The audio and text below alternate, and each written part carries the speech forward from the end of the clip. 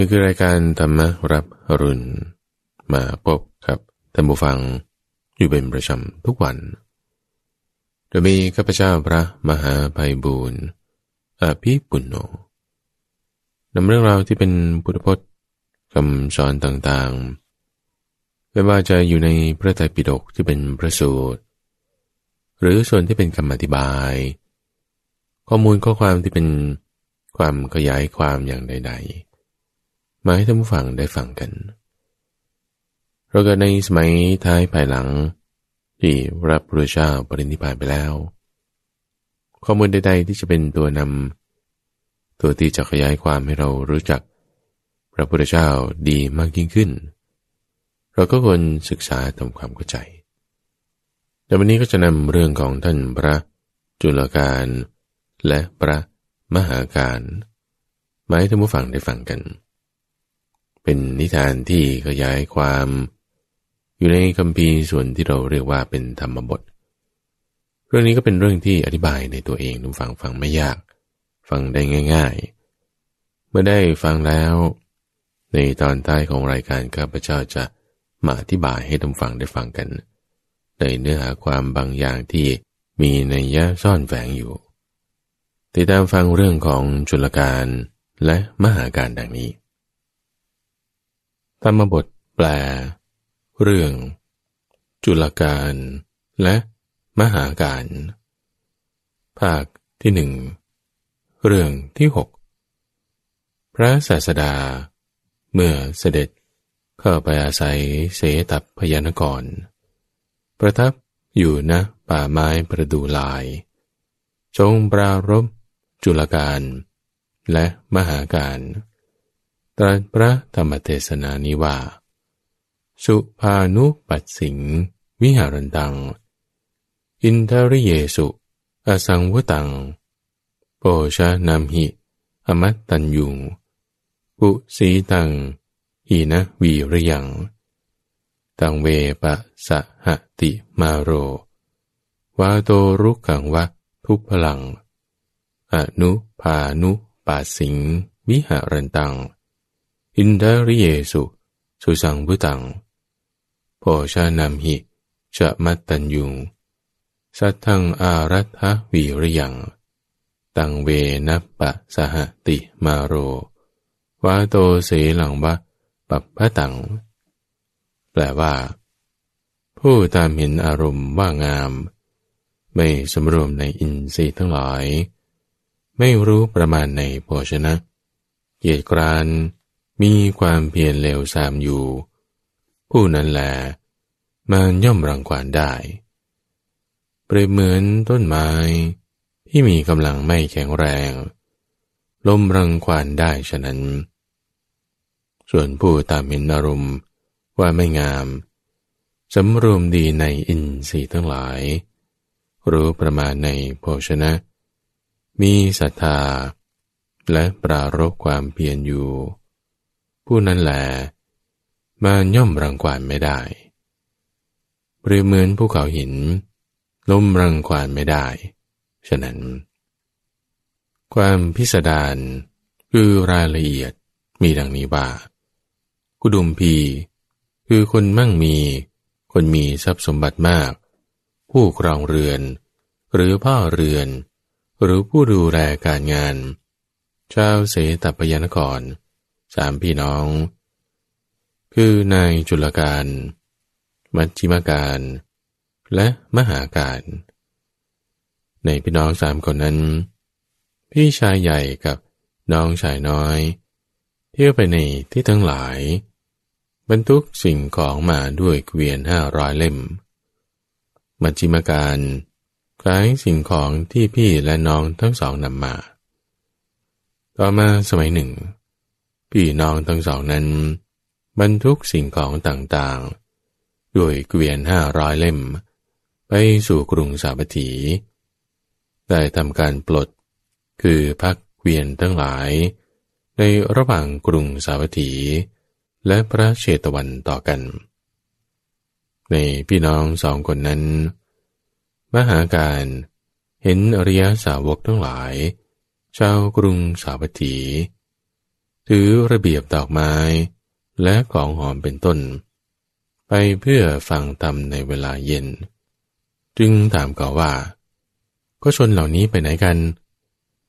ได้ฟังข้อความนั้นแล้วจึงมีความคิดว่าแม้เราก็จะไปเรียกน้องชายมาแล้วบอกว่าพ่อเจ้าจงเป็นผู้ไม่ประมาทในเกวียนทั้งหลายฝ่ายเราจะไปฟังธรรมแล้วก็ได้ไปถวายบังคมพระตถาคตนั่งที่ท้ายบริษัทวันนั้นพระศาสดาเมื่อจะตรัสอนุบุพพีกถาตามอัธยาศัยของมหาการนั้นจึงตรัสโทษความเลวทรามและความเศร้าหมองแห่งกรรมทั้งหลายโดยปริยายเป็นอันมากด้วยความสามารถแห่งสูตรมีทุกขขันธสูตรเป็นต้นมหาการได้สดับพระธรรมเทศนานั้นแล้วคิดว่านัยว่าคนเราจำต้องละสิ่งทั้งปวงไปโภคะและญาติทั้งหลายย่อมไม่ติดตามบุคคลผู้ไปปรโลกได้เลยเราจะต้องการอะไรด้วยการครองเรือนเราจะบวชละก็เมื่อมหาชนถวายบังคมหลีกไปแล้ว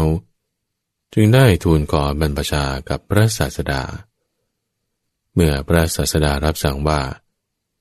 ก็ผู้ที่ท่านควรจะลาใครๆไม่มีหรือเขาจึงได้ทูลว่าน้องชายของข้าพระองค์มีอยู่พระเจ้าข้าถ้ากระนั้นเธอจงลาเขาเสียสาธุพระเจ้าข้ามหาการจึงได้กลับมาบอกเรื่องนั้นกับน้องชายว่าพ่อเจ้าจงปกครองสมบัติทั้งหมดนี้เถิดจุลกันก็แล้วพี่เล่าหรอครับพี่จะบวชในสำนักของพระศาสดาน้องชายนั้นอ้อนวอนพี่ชายด้วยประการต่างๆก็ไม่อาจให้กลับใจได้จึงกล่าวว่าสาธุละพี่ขอพี่จงทำตามอัธยาศัยเถิดมหาการจึงได้ไปบวชในสำนักของพระศาสดาแล้วฝ่ายจุลกันก็ไปบวชแต่ด้วยตั้งใจว่าเราจะชวนพี่ชายศึกในการต่อมามหาการได้อุปสมบทแล้วเข้าไปเฝ้าพระศาสดาทูลถามถึงธุระในพระศาสนาเมื่อพระศาสดาตรัสบอกธุระสองอย่างแล้วจึงทูลขึ้นว่าข้าแต่พระองค์ผู้เจริญข้าพระองค์จะไม่สามารถบำเพ็ญคันธธุระได้เพราะข้าพระองค์บวชในการเป็นคนแก่แต่จะบำเพ็ญวิปัสสนาธุระให้บริบูรณ์จึงทูลให้พระองค์ตรัสบอกโสสานิกธุดงค์จนถึงพระอรหันต์ครั้นล่วงปฐมยามไปเมื่อชนทั้งหลายนอนหลับกันหมดแล้วจึงไปสู่ป่าช้าในเวลาจวนรุ่งเมื่อชนทั้งหมดยังไม่ทันลุกขึ้นเลยคือยังไม่ตื่นก็กลับมาอย่างวิหารกระนั้นหญิงสัปเหร่อคนหนึ่งชื่อกาลีผู้เฝ้าป่าช้าเห็นที่ยืนที่นั่งและที่จงกรมของพระเถระแล้วก็มีความคิดว่าใครน้อมมาที่นี้เราจะคอยจับตัวเมื่อไม่อาจจับได้วันหนึ่งจึงตามประทีปใบที่กระท่อมใกล้ป่าช้าพาบุตรและธิดาไปแอบอยู่ในส่วนข้างหนึ่งเห็นพระเถระเดินมาในมัชฌิมยามจึงเข้าไปไหว้แล้วพูดว่าท่านผู้เจริญพระผู้เป็นเจ้าพำนักอยู่ในที่ของพวกดิฉันนี่หรือพระมหาการถูกแล้วอุบาสิกาหญิงสัปเหร่อท่านผู้เจริญธรรมดาผู้อยู่ในป่าช้าทั้งหลายเรียนระเบียบก่อนแล้วจึงควรก็พระเถระไม่กล่าวว่าก็ข้าพเจ้าจะประพฤติในระเบียบที่จะบอกทำไมเล่าแต่กลับกล่าวว่าทำอย่างไรจึงจะควรอุบาสิกาหญิงสัปเหร่อท่านผู้เจริญธรรมดาผู้อยู่ในป่าช้าทั้งหลายควรแจ้งความที่ตนอยู่ในป่าช้า แก่ผู้เฝ้าป่าช้าพระมหาเถระในวิหารและนายบ้านคือผู้ใหญ่บ้าน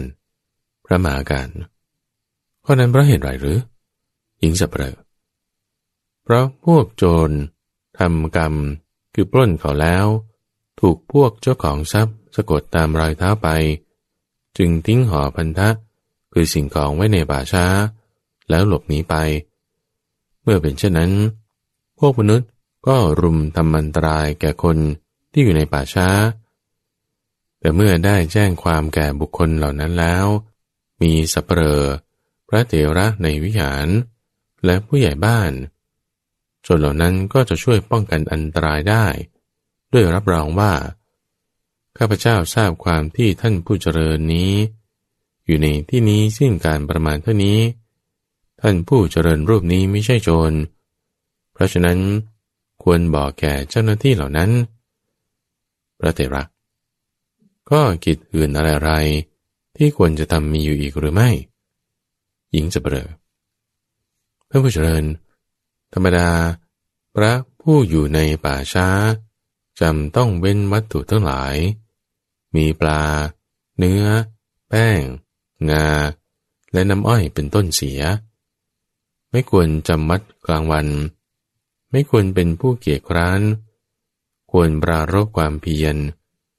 ควรเป็นผู้ไม่โอ้อวดไม่มีมายาเป็นผู้มีอัธยาศัยงามเวลาเย็นเมื่อชนทั้งหลายหลับกันหมดแล้วพึงมาจากวิหารเวลาจวนรุ่งเมื่อหมู่ชนทุกคนยังไม่ลุกขึ้นเลยยังไม่ตื่นก็กลับไปวิหารท่านผู้เจริญถ้าพระผู้เป็นเจ้าอยู่ในที่นี้ด้วยอาการอย่างนี้ไซร้จะอาจยังกิจแห่งบรรพชิตให้ถึงที่สุดได้ถ้าหมู่ชนนำศพมาทิ้งดิฉันจะยกขึ้นสู่เรือนยอดอันดาดด้วยผ้ากำพล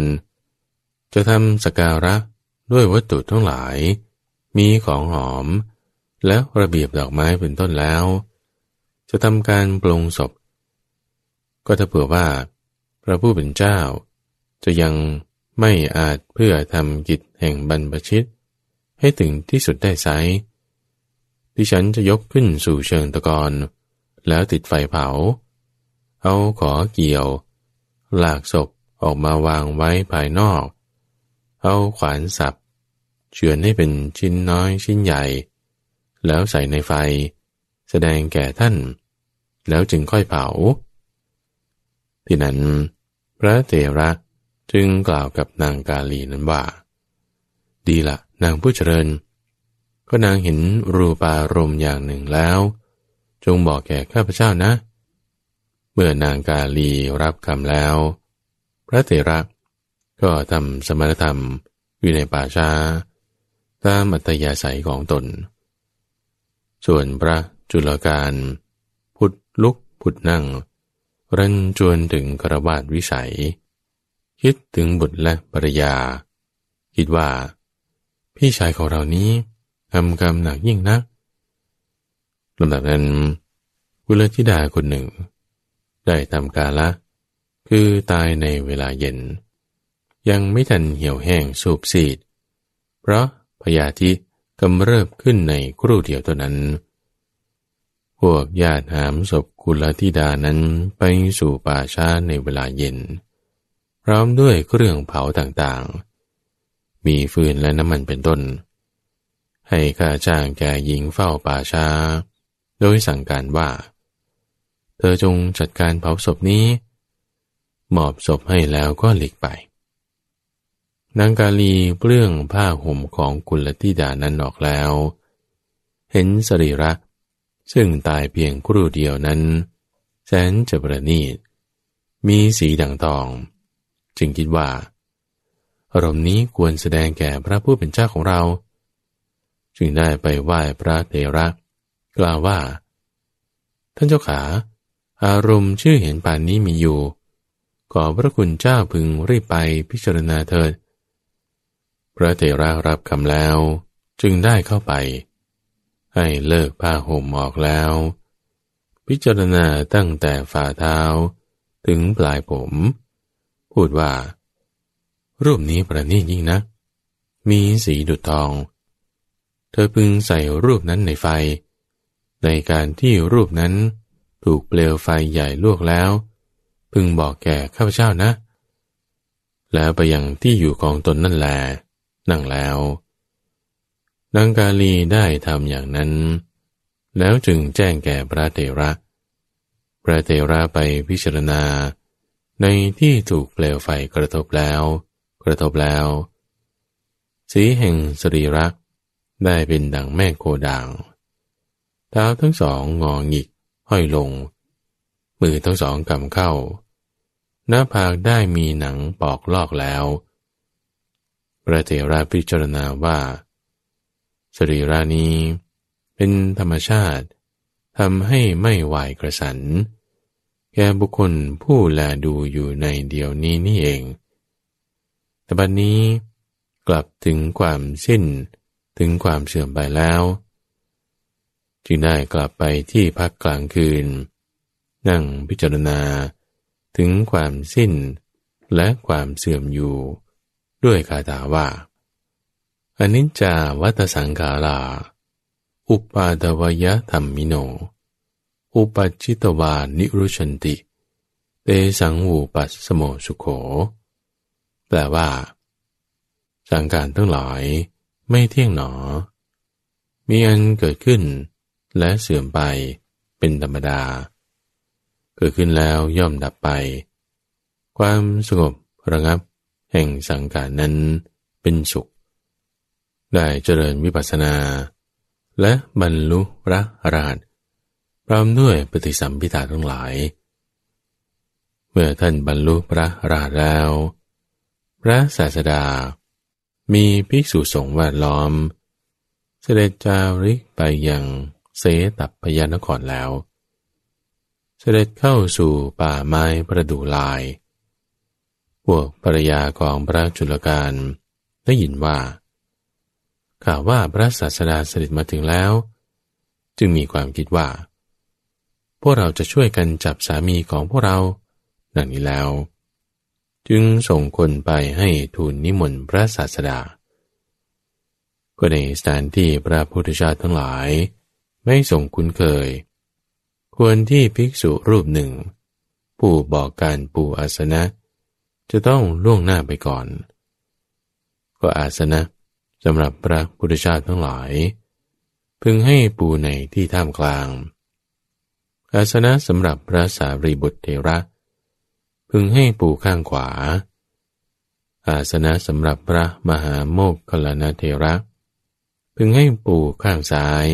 แห่งอาสนะของพระพุทธเจ้านั้น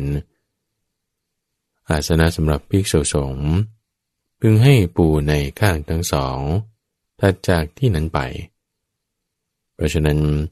พระมหาการเถระอยู่ในที่ห่มจีวรจึงส่งพระจุลกาลไปด้วยคำว่าเธอจงล่วงหน้าไปบอกการปูอาสนะพวกชนในเรือนทำการหยอกเย้ากับท่านพระจุลกาลจำเดิมแต่ที่พวกเขาเห็นท่านได้แกล้งปูอาสนะตามในที่สุดพระสังฆเถระปูอาสนะสูงในที่สุดพระสังฆนาวกะคือผู้ใหม่ในสงฆ์พระจุลกาลนอกนี้จึงชี้แจงว่าพวกเธอจงอย่าทำอย่างนั้นจงปูอาสนะสูงในที่สูงปูอาสนะต่ำในที่ต่ำพวกหญิงเหล่านั้นทำทีเหมือนไม่ได้ยินถ้อยคำของท่านแล้วกล่าวขึ้นว่าพระท่านเที่ยวทำอะไรอยู่หน้าที่ให้ปูอาสนะไม่สมควรแก่ท่านหรือท่านลาใครบวชใครอนุญาตให้ท่านบวชมาในที่นี้ทำไมแล้วจึงช่วยกันชิงสบงและจีวรออกแล้วให้นุ่งผ้าขาวสวมเสิร์ธมาลาบนศีรษะแล้วทรงไปด้วยคำว่าท่านจงไปทูลเชิญเสด็จพระศาสดามาพวกข้าพเจ้าจะปูอาสนะเองจุลกาลดำรงอยู่ในภาวะแห่งภิกษุสิ้นกาลไม่นานยังไม่ทันได้พรรษาก็สึกจึงไม่รู้สึกละอายเพราะฉะนั้น เขาจึงหมดความรังเกียจด้วยกิริยาอาการนั้นไปถวายบังคมพระศาสดาแล้วพาภิกษุสงฆ์มีพระพุทธเจ้าเป็นประมุขเสด็จมาก็ในการเสร็จภารกิจของภิกษุสงฆ์พวกภรรยาของพระมหาการจึงมาคิดกันว่าหญิงเหล่านี้รุมจับสามีของตนคือจุลกาลได้พวกเราก็จะจับสามีของพวกเราคือมหาการบ้างจึงได้นิมนต์พระศาสดาเพื่อประโยชน์แก่การเสวยภัตตาหารในวันรุ่งขึ้นก็ในการนั้นภิกษุรูปอื่นได้ไปชี้แจงให้ปูอาสนะหญิงเหล่านั้นจึงไม่ได้โอกาสหน้าที่นั้นได้นิมนต์ภิกษุสงฆ์มีพระพุทธเจ้าเป็นประมุข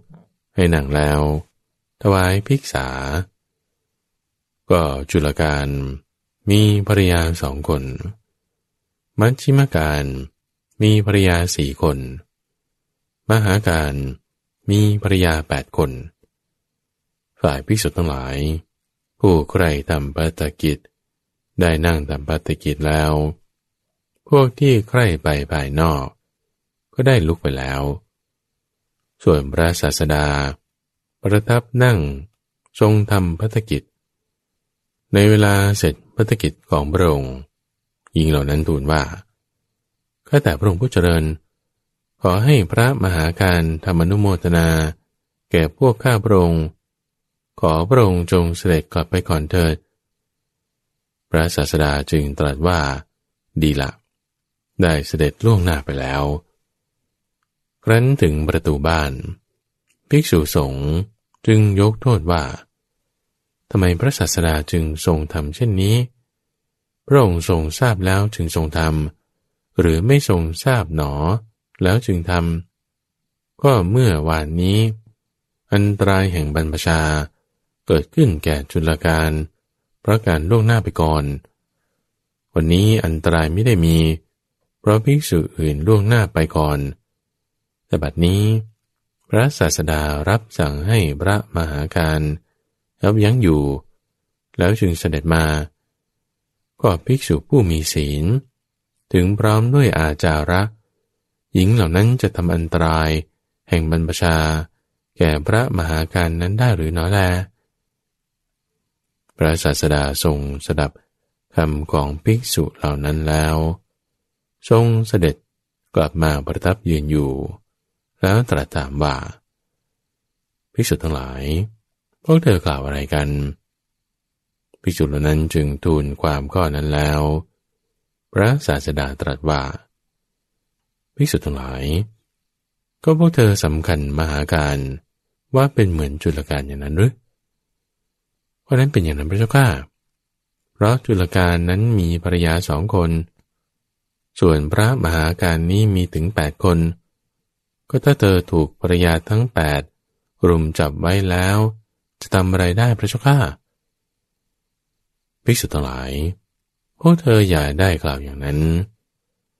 จุลกาลผุดลุกผุดนั่งมากไปด้วยอารมณ์ว่างามอยู่เป็นเช่นกับต้นไม้ที่ไม่แข็งแรงสำตั้งอยู่ริมเหวส่วนมหาการบุตรของเราตามเห็นอารมณ์ว่าไม่งามอยู่เป็นผู้ไม่หวั่นไหวเลยเหมือนภูเขาหินแท่งทึบแล้วจึงได้ตรัสคาถาเหล่านี้ว่าผู้ตามเห็นอารมณ์ว่างามอยู่ไม่สำรวมอินทรีย์ทั้งหลายไม่รู้ประมาณในโภชนะเกียจคร้านมีความเพียรเลวทรามนั่นแลมารย่อมรังควานได้เปรียบเหมือนต้นไม้ที่กำลังไม่แข็งแรงลมรังควานได้ฉะนั้นส่วนผู้ตามเห็นอารมณ์ว่าไม่งามอยู่สำรวมดีในอินทรีย์ทั้งหลายรู้ประมาณในโภชนะมีศรัทธาและปรารภความเพียรนั่นแลมารย่อมรังควานไม่ได้เปรียบเหมือนภูเขาหินลมรังควานไม่ได้ฉะนั้นบาลีว่าสุภานุปัสสิง วิหารันตังโอชะนัมหิอมัตตัญยุงปุสีตังหีนะวีริยังตังเวปะสะหะติมาโรวาโตรุกขังวะทุพลังอนุภานุปัสสิงวิหารันตังอินทริเยสุสุสังวุตังโปชะนัมหิจะมัตตัญยุงสัทธังอารัฐวิริยังตังเวนัปปะสหติมาโรวาโสเสหลังวะปัปพะตังก็ในบรรดาคำเหล่านั้นคำว่าสุภานุปัสสิงแปลว่าผู้ตามเห็นอารมณ์ว่างามได้แก่ผู้ตามพิจารณาเห็นอารมณ์ว่างามมีคำอธิบายว่าผู้ปล่อยใจไปในอารมณ์ที่น่าปรารถนาอยู่ก็บุคคลใดเมื่อถือโดยนิมิตคือรูปถือทั้งหมดและโดยอนุพยัญชนะคือการแยกถือเป็นส่วนๆย่อมถือว่าเล็บทั้งหลายงามถือว่านิ้วทั้งหลายงามถือว่ามือทั้งสองเท้าทั้งสองแข้งทั้งสองขาทั้งสองสะเอวท้องหันทั้งสองคอริมฝีปากฟันทั้งหลายปากจมูกตาทั้งสองหูทั้งสองคิ้วทั้งสองหน้าผากผมทั้งหลายว่างามถือว่าผมขนเล็บฟันหนังว่างามหรือถือว่าสีผิวงามสวดทรงงามบุคคลนี้ชื่อว่าตามเห็นอารมณ์ว่างามผู้ตามเห็นอารมณ์ว่างามนั่นอยู่อย่างนั้นคำว่าอินทริเยสุแปลว่าในอินทรีย์ทั้งหลายได้แก่อินทรีย์ทั้งหกมีตาเป็นต้นคำว่าอสังวุตังแปลว่าไม่สำรวมได้แก่ผู้ไม่รักษาทวารทั้งหลายมีจักษุทวารเป็นต้นคำว่าอมัตตัญยุงแปลว่าผู้ไม่รู้ประมาณหมายความว่าชื่อว่าผู้ไม่รู้จักประมาณในโภชนะเพราะไม่รู้ประมาณนี้คือประมาณในการแสวงหาประมาณในการรับประมาณในการบริโภคอีกอย่างหนึ่งชื่อว่าผู้ไม่รู้ประมาณเพราะไม่รู้ประมาณแม้นี้คือประมาณในการพิจารณาประมาณในการสละคือไม่ทราบแม้ว่าโภชนะนี้ประกอบด้วยธรรมนี้ไม่ประกอบด้วยธรรมคำว่ากุสีตังแปลว่าเกียจคร้านได้แก่ชื่อว่าผู้เกียจคร้านเพราะเป็นผู้ตกไปในอำนาจกามวิตกพยาบาทวิตกและวิหิงสาวิตกคำว่าหีนะวีริยังแปลว่ามีความเพียรเลวทรามได้แก่ผู้ไม่มีความเพียรคือผู้เว้นจากการทำความเพียรในอริยบททั้งสี่คำว่าปัสสหติแปลว่ารังควานได้แก่ย่อมครอบงำคือย่ำยีคำว่าวาโตรุกขังวะทุพลังแปลว่าเปรียบเหมือนต้นไม้ที่ไม่แข็งแรงลมรังควานได้ฉะนั้นได้แก่เหมือนลมมีกำลังแรงรังควานต้นไม้ที่มีกำลังไม่แข็งแรงซึ่งเกิดที่ริมหน้าผาโกรกชันเหมือนอย่างว่าลมนั้นทำส่วนต่างๆมีดอกผลใบอ่อนเป็นต้นของต้นไม้นั้นให้ร่วงลงบ้างหากกิ่งเล็กบ้างหากกิ่งใหญ่บ้างพัดถอนต้นไม้นั้นพร้อมทั้งราก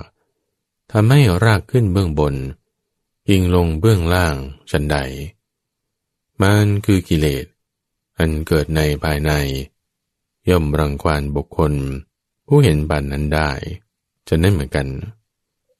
คือกิเลสมารท ทำให้ต้องอาบัติเล็กๆน้อยๆเหมือนลมมีกำลังแรงพัดส่วนต่างๆมีดอกผลใบอ่อนเป็นต้นของต้นไม้ที่ไม่แข็งแรงให้ร่วงลงบ้างทำให้ต้องอาบัติมีนิสกิยะเป็นต้นเหมือนลมมีกำลังแรงทำการหักกิ่งไม้เล็กๆบ้างทำให้ต้องอาบัติสังฆาทิเศษ13เหมือนลมมีกำลังแรงทำกิ่งไม้ใหญ่ให้หักบ้างทำให้ต้องอาบัติปาราชิกนำออกจากศาสนาอันพระผู้มีพระภาคเจ้าตรัสดีแล้วให้ถึงความเป็นคฤหัสถ์โดย2-3 วันเท่านั้นเหมือนลมมีกำลังแรงตอนต้นไม้ทำให้โค่นลงมีรากขึ้นข้างบนมีกิ่งลงเบื้องล่างบ้างอธิบายว่ากิเลสมารย่อมทำบุคคลเห็นป่านั้นให้เป็นไปในอำนาจของตนคำว่าอสุภานุปัสสิงแปลว่าผู้ตามเห็นอารมณ์ว่าไม่งามได้แก่ผู้เห็นอารมณ์อย่างใดอย่างหนึ่งในอารมณ์ที่ไม่งาม10 อย่างว่าไม่งามคือประกอบในมนสิการโดยความเป็นของปฏิกูลได้แก่ผมทั้งหลายโดยความไม่งามเห็นขนเล็บฟันหนังสีผิวโสดทรงโดยความไม่งามคำว่าอินทริเยสุแปลว่าในอินทรีย์ทั้งหลายได้แก่อินทรีย์6คำว่าสุสังวุตังแปลว่าสำรวมดีได้แก่ผู้เว้นจากการถือมีถือโดยนิมิตเป็นต้นคือผู้มีทวารอันปิดแล้วคำว่าโภชะนัมหิจะมัตตัญญูแปลว่ารู้ประมาณในโภชนะหมายความว่าเพราะตรงข้ามกับความเป็นผู้ไม่รู้ประมาณคำว่าสัตทังแปลว่ามีศรัทธาได้แก่ผู้ประกอบด้วยโลกียศรัทธาเมียนเชื่อกรรมและผลของกรรมเป็นลักษณะและประกอบด้วยโลกุตระศรัทธาคือความเลื่อมใสอันไม่หวั่นไหวในพระพุทธพระธรรมและพระสงฆ์คำว่าอารัฐวีริยังแปลว่าการปรารภความเพียรได้แก่ผู้ประคองความเพียรคือผู้มีความเพียรเต็มที่บริบูรณ์ส่วนคำว่าตังเวแปลว่านั่นแหละได้แก่บุคคลนั้นคือเห็นป่านนั้นอธิบายว่าลมมีกำลังอ่อนพัดเบาๆย่อมไม่อาจให้ศิลาแท่งทึบวันไหวได้ฉันใดกิเลสมารที่มีกำลังซามคืออ่อนแม้เกิดขึ้นในภายในย่อมรังควานบุคคลนั้นไม่ได้คือไม่อาจให้หวั่นไหวสะเทือนคลอนแคลนได้ฉะนั้นพวกหญิงแม้เหล่านั้นแลที่เป็นภรรยาเก่าของพระมหาการนั้นล้อมพระเถระแล้วกล่าวคำเป็นต้นว่าท่านลาใครบวชบัดนี้ท่านจะเป็นคฤหัสถ์หรือจะไม่เป็นเล่าแล้วต้องการจะเปลื้องผ้ากาสายะทั้งหลายของพระเถระออกพระเถระกำหนดอาการของหญิงเหล่านั้นได้แล้วลุกจากอาสนะที่นั่งเหาะขึ้นด้วยฤทธิ์ทำลายช่อฟ้าเรือนยอดไปทางอากาศเพราะนั้นเมื่อพระศาสดาตรัสคาถาจบลงพอดีพระเถระก็ลงมาถวายบังคมเบื้องพระยุคลบาทของพระตถาคตชมเชยพระสรีระซึ่งมีวรรณะดังทองของพระศาสดาในการจบคาถาภิกษุผู้ประชุมกันดำรงอยู่ในอริยผลทั้งหลายมีโสดาปัตติผลเป็นต้นแลเรื่องจุลกาลและมหาการจบ ประเด็นที่น่าสนใจในเรื่องของจุลกาลและมหาการคือคิดว่าเรื่องนี้ก็สามารถทำความเข้าใจกันได้ง่ายๆท่านผู้ฟังแต่มีจุดที่ต้องการจะขยายความนิดหนึ่งในข้อแรกก็คือเรื่องของทุกขขันธสูตรซึ่งพระสูตรนี้ท่านฟังมีอยู่2จุดคือจุดที่เป็นสูตรเล็กคือจุลทุกขขันธสูตร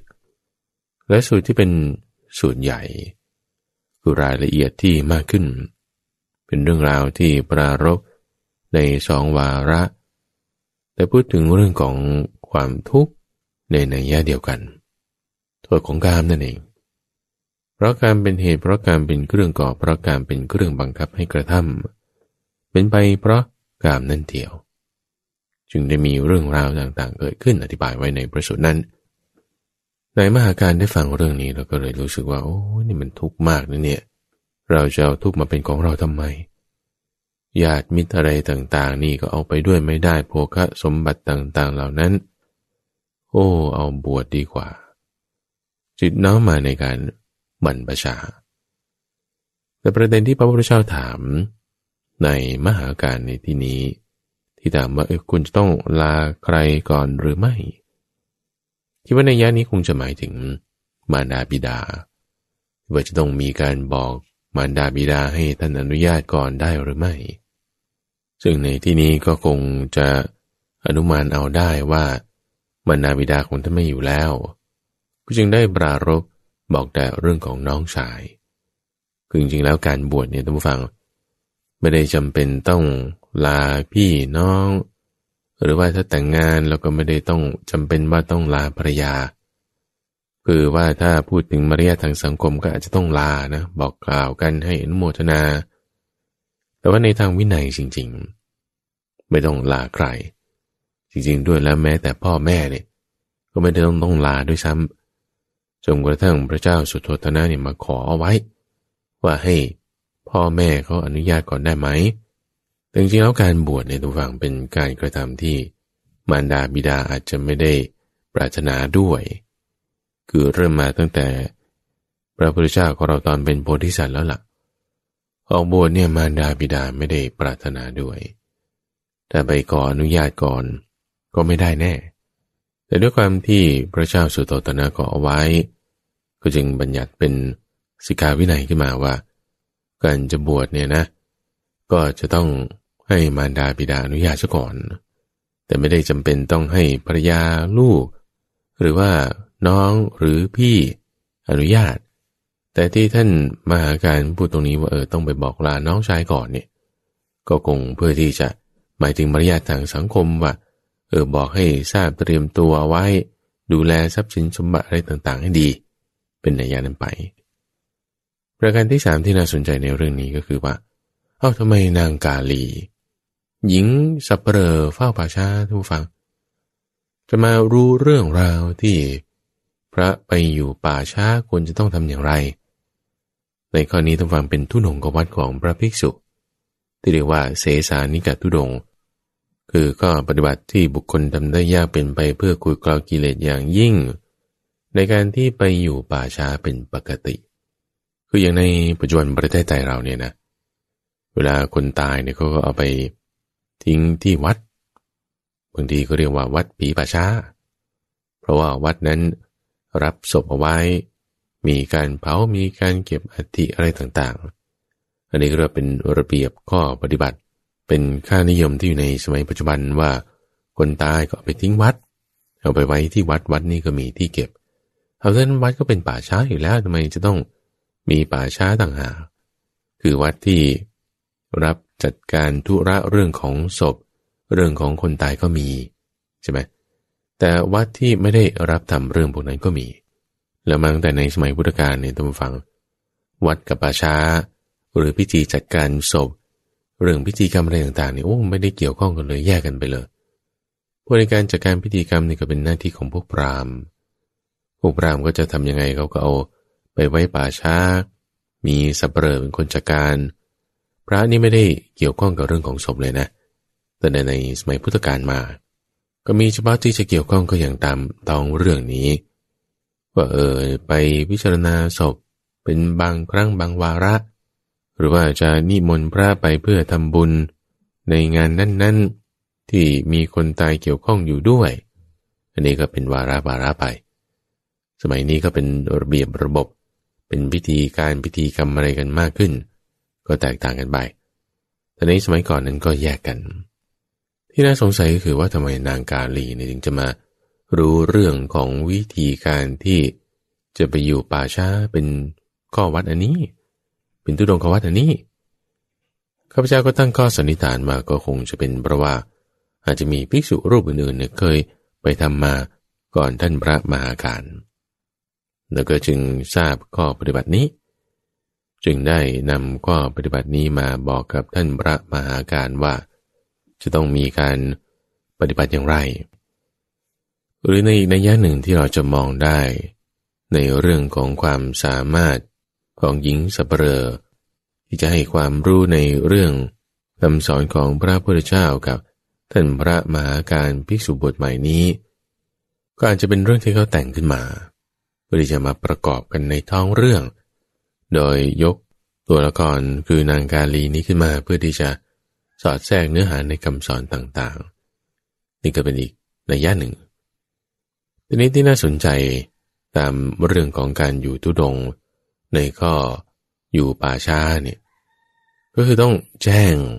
บุคคลที่มีความสำคัญเช่นผู้ใหญ่บ้านพระเถระในวิหารครูบาอาจารย์หรือว่าผู้ที่เฝ้าป่าช้าสัปเหร่ออันนี้สำคัญเพราะว่าถ้าเผื่อภัยอันตรายใดๆมีบุคคลทั้งสามนี้ก็จะได้รับรู้รับทราบคอยรับรองในเรื่องราวต่างๆอะไรนี่คือเรื่องความเป็นมาเป็นไปตามท้องเรื่องนี้นะของท่านพระมหาการจึงเราเข้ามาถึงเนื้อหาทางธรรมะบทที่ท่านพระมหาการบรรลุธรรมท่านผู้ฟังคือบทที่เรามักจะได้ยินพระสวดเวลาที่ไปในงานศพที่ได้ยินกันบ่อยๆเลยคืออนิจจาวัฏสังขาราอุปาทวยธรรมิโนอุปชิตวานิรุชันติเตสังวูปัสโมสุโขบางคนนี่จำได้ด้วยซ้ำเพราะว่าไปงานศพบ่อยว่าบทนี้ได้ยินขึ้นมาฉันจำได้เลยคำแปลท่านผู้ฟังคือสังขารทั้งหลายไม่เที่ยงหนอมีอันเกิดขึ้นและเสื่อมไปเป็นธรรมดาเมื่อเกิดขึ้นแล้วย่อมดับไปความสงบระงับแห่งสังขารเหล่านั้นจึงเป็นสุขข้อความตรงนี้จริงๆเป็นพุทธพจน์ท่านผู้ฟังที่พระพุทธเจ้าเคยตรัสกล่าวไว้แล้วก็นำไปกล่าวซ้ำกันในอีกหลายๆวาระโดยในอีกหลายๆคนมีท้าวสักกะเทวราชเป็นต้นกล่าวขึ้นไว้ตอนที่พระพุทธเจ้าปรินิพพานแล้วที่สวนป่าสาละในวันเพ็ญเดือน6หลังจากมีเสียงกลองกระหน่ำขึ้นมีดอกสาละร่วงโรยโปรยลงมาดอกมันทารกพระพุทธเจ้าปรินิพพานแล้วก็กล่าวคาถานี้ขึ้นสังขารทั้งหลายไม่เที่ยงทำไมท่านพระมหาการถึงมาเข้าใจตรงนี้ได้ความเข้าใจในท่านฟังมันไม่ได้เหมือนกับความจำได้นะอย่างที่ว่านี่บางคนได้ยินจุดนี้ปุ๊บก็จำได้ทันทีทั้งภาษาบาลีทั้งภาษาไทยจำได้เป็นความจำนั่นคือสัญญาไม่ได้เหมือนเป็นความเข้าใจเป็นความรู้คือญาณอะไรที่ทำให้เกิดญาณอย่างรู้เป็นลักษณะของการเจริญวิปัสสนาจนทำให้ท่านบรรลุเป็นพระอรหันต์ได้เรามาเข้าใจความข้อนี้ก็เพราะว่าท่านพระมหาการในตัวฝังมีความไม่ประมาทพิจารณาเห็นความไม่งามพิจารณาเห็นความไม่งามในอะไรในเรื่องนี้คืออสุภะนะคือความหมายรู้โดยความเป็นของไม่สวยงามเราเรียกว่าอสุภสัญญาคือตั้งแต่ก่อนบวชนั่นเลยท่านฟังเรื่องทุกขขันธสูตรแล้วมันจะไปอยู่ได้ไงโอ้โหมันเอื่อมละอาเบื่อหน่ายในกามอย่างยิ่งรู้สึกถึงโทษของมันพอมาเห็นด้วยตาตัวเองจะตอนบวชแล้วอยู่ในป่าช้าโอ้โหหนังพอโดนไฟมันหดตึงจนปอกลอกออกเป็นแว่นเป็นปื้นนี่เพราะว่าโดนไฟ เอ็นที่โดนไฟนี่ก็หดลงหดจนกระทั่งกระดูกนี่มันงอเข้าหากันข้อมือข้อเท้าอะไรต่างๆงอหงิกข้อที่ใหญ่ๆเขาก็ต้องสับเอ็นตรงนี้ออกก่อนเพื่อไม่ให้มันมีการเคลื่อนไหวมากเกินไปเห็นสภาพนี้ตรงฝังคือเห็นโทษของรูปที่มีความสวยงามเมื่อสักครู่นี้เห็นโดยนิมิตทั้งหมดคือโดยภาพรวมธรรมนิมิตนี่หมายถึงเครื่องหมายท่านผู้ฟังดูโดยรวมๆแล้วสวยงามดีหรือว่าดูโดยรวมๆแล้วก็เป็นไม่สวยงามนี่คือลักษณะของนิมิตคือโดยรวมทั้งหมดหรือการพิจารณาเห็นโดยอนุพยัญชนะก็แยกเป็นสองส่วนผู้ฟังดูโดยรวมนี่ก็ส่วนหนึ่งดูโดยในรายละเอียดเช่นว่าบางคนดูโดยรวมแล้วอาจจะไม่สวยอาจจะไม่หล่อแต่ว่าแหมเล็บก็สวยนะมือก็สวยผิวพรรณดีก็จริงแต่ว่าตำแหน่งตาตำแหน่งหน้าอะไรมันดูไม่หล่อไม่สวยแต่ว่าอย่างน้อยผิวพรรณอย่างดีอันนี้คือโดยอนุพยัญชนะในเรื่องของผิวสวยงามดีในเรื่องของตางามดีเรื่องของจมูกงามดีเรื่องของปากงามดีแต่พอมาจัดองค์ประกอบในหน้าทั้งหมดทำไมคนนี้จมูกมันสวยอยู่ก็จริงแต่ว่ามันตำแหน่งมันมาใกล้ปากเกินไปห่างจากตามากไปหน่อยทำให้ดูโดยรวมอาจจะไม่สวยในการดูโดยรวมคือโดยนิมิตก็เป็นแบบหนึ่งดูโดยแยกเป็นส่วนๆคืออนุพยัญชนะก็แบบหนึ่งทั้งสองอย่างนั้นฟังถ้าคนที่เขาทำไม่ถูกคือเห็นว่ามันงามโดยจุดใดจุดหนึ่งอันนี้คือเห็นผิดในกรณีของจุลกาณนี่เป็นอย่างนั้นไม่ได้มีความพิจารณาในเรื่องของความไม่งามเลยไม่ได้มีความสำรวมในอินทรีย์ทั้งหลายเวลาที่จะบริโภคการประมาณตรงนี้ก็ไม่มีความรู้ประมาณเนี่ยทุกฝั่งเราแยกเป็นในรายละเอียดได้หลายอย่างอย่างคนที่จะทำมาหากินก็เพราะว่าเรื่องปากท้องถูกไหมล่ะอาหารที่จะบริโภคที่อยู่อาศัยปัจจัยสี่ต่างๆทีนี้การที่เราจะได้มาซึ่งปัจจัยสี่เนี่ยคุณทำยังไงถ้าบอกว่ามีการแสวงหาที่ไม่ชอบอย่างไปโกงก็มาหลอกลวงก็มามีการเอาของมีค่าน้อยต่อของมีค่ามากหรือพูดท้าให้เจ็บใจจนต้องยอมตกลงการโกงด้วยตาช่างด้วยเครื่องนับด้วยวิธีการต่างๆนี่ก็เรียกว่าแสวงหาชนิดที่ไม่ถูกต้องหรือถ้าในกรณีของพระสงฆ์เอาแสวงหาด้วยกันแบบค้าขายทำอาชีพเช่นการทำยาหรือว่าขอผู้ที่ไม่ได้ปวารณาอันนี้แสดงว่าไม่รู้ประมาณในการแสวงหาไม่รู้ประมาณในการขอเรื่องของการทำฝังไม่ใช่แค่แสวงหาเท่านั้นในข้อที่หนึ่งยังรวมถึงเรื่องของการรับด้วยการรับนั้นมากหรือน้อยรู้ประมาณหรือไม่พระพุทธเจ้าเคยเปรียบเทียบไว้กับแม่โคท่านผู้ฟังถ้าบอกว่าคนเลี้ยงโคเนี่ยไม่รู้ประมาณในการที่จะรีดนมวัวรีดจนกระทั่งหมดเลยไม่เหลือเลยโคตัวนั้นก็จะไม่ผลิตนมอีกต่อไปแต่ถ้าเหลือไว้บ้างนมที่เหลือไว้บ้างนั้นก็จะเป็นเชื้อให้แม่นมนั้นผลิตนมต่อไปเรื่อยๆได้ก็ต้องรู้ประมาณในการที่จะรีดนมคือรู้ประมาณในการที่จะรับเช่นเดียวกันในความเป็นฆราวาสเราจะแสวงหาทรัพย์แสวงหาโภคจากที่ใดที่หนึ่งนี่ถ้าว่าเราไม่รู้จักในการที่จะเหลืออะไรไว้บ้างเพื่อให้มันผลิตดอกออกผลหรือว่าในการแสวงหานี่มันก็ต้องมีการแบ่งปันคนอื่นก็บ้างถ้าเรารับเอาหมดหวังเอาคนเดียวเนี่ยโดยไม่แบ่งปันคนอื่นไม่รู้จักประมาณในการรับเดี๋ยวมีปัญหาในการแย่งชิงกันได้เคยเปรียบเทียบไว้กับเรื่องของนกอีแร้งหรือว่านกตะกรุมที่เขาคาบชิ้นเนื้อมาเนี่ยเดี๋ยวก็มีตัวอื่นมาตามโฉบตอมโฉบถ้าไม่รู้จักแบ่งปันกันนี่เดี๋ยวได้มีปัญหาเรื่องของปริมาณในการรับก็ต้องรู้ด้วยนอกจากการแสวงหานอกจากการรับยังรวมถึงเรื่องการบริโภคการบริโภคนั้นก็คือบริโภคด้วยลิ้นนั่นคือเรื่องของอาหารปากท้องบริโภคด้วยตาคือการมองการเห็นนี่ก็เป็นการเสพอย่างหนึ่ง บริโภคด้วยกลิ่นคือบริโภคด้วยตาหูจมูกลิ้นกายถ้าไม่รู้ประมาณในการบริโภคนั่นคือการไม่รู้จักสำรวมอินทรีย์ถ้าไม่รู้จักสำรวมอินทรีย์ก็เวอะหวะแน่นอนทั้งทางตาทางหูอาหารจานหนึ่งที่นำมาเนี่ยไม่ใช่แค่รสอย่างเดียวยังบริโภคด้วยตาได้ยังบริโภคด้วยกลิ่นได้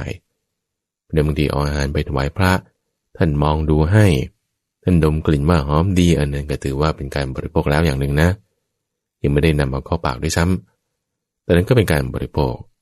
ต้องรู้จักในการที่จะบริโภคให้พอประมาณในเรื่องของอายตนะนั่นก็ส่วนหนึ่งในเรื่องของปริมาณนั้นก็ด้วยในเรื่องของการพิจารณาก็อีกบางคนกินพอประมาณก็จริงแต่ว่าไม่ได้รู้จักการพิจารณาแล้วจึงบริโภคไม่ได้คิดถึงเรื่องเวทนาว่าจะระงับเวทนาอย่างไรเวทนาประเภทไหนนั่นก็สามารถที่จะพัฒนาในเรื่องของการพิจารณาแล้วจึงบริโภคเพราะคนที่ถ้าไม่รู้จักในการบริโภคทางด้านการพิจารณาทางด้านอินทรีย์ต่างๆทางด้านปริมาณแล้วก็จะทำให้เขาไม่รู้จักการเก็บด้วยแล้วก็การสละด้วยเรื่องของกามในตรงฝั่งมันไม่ได้มีเฉพาะการแสวงหาการรับ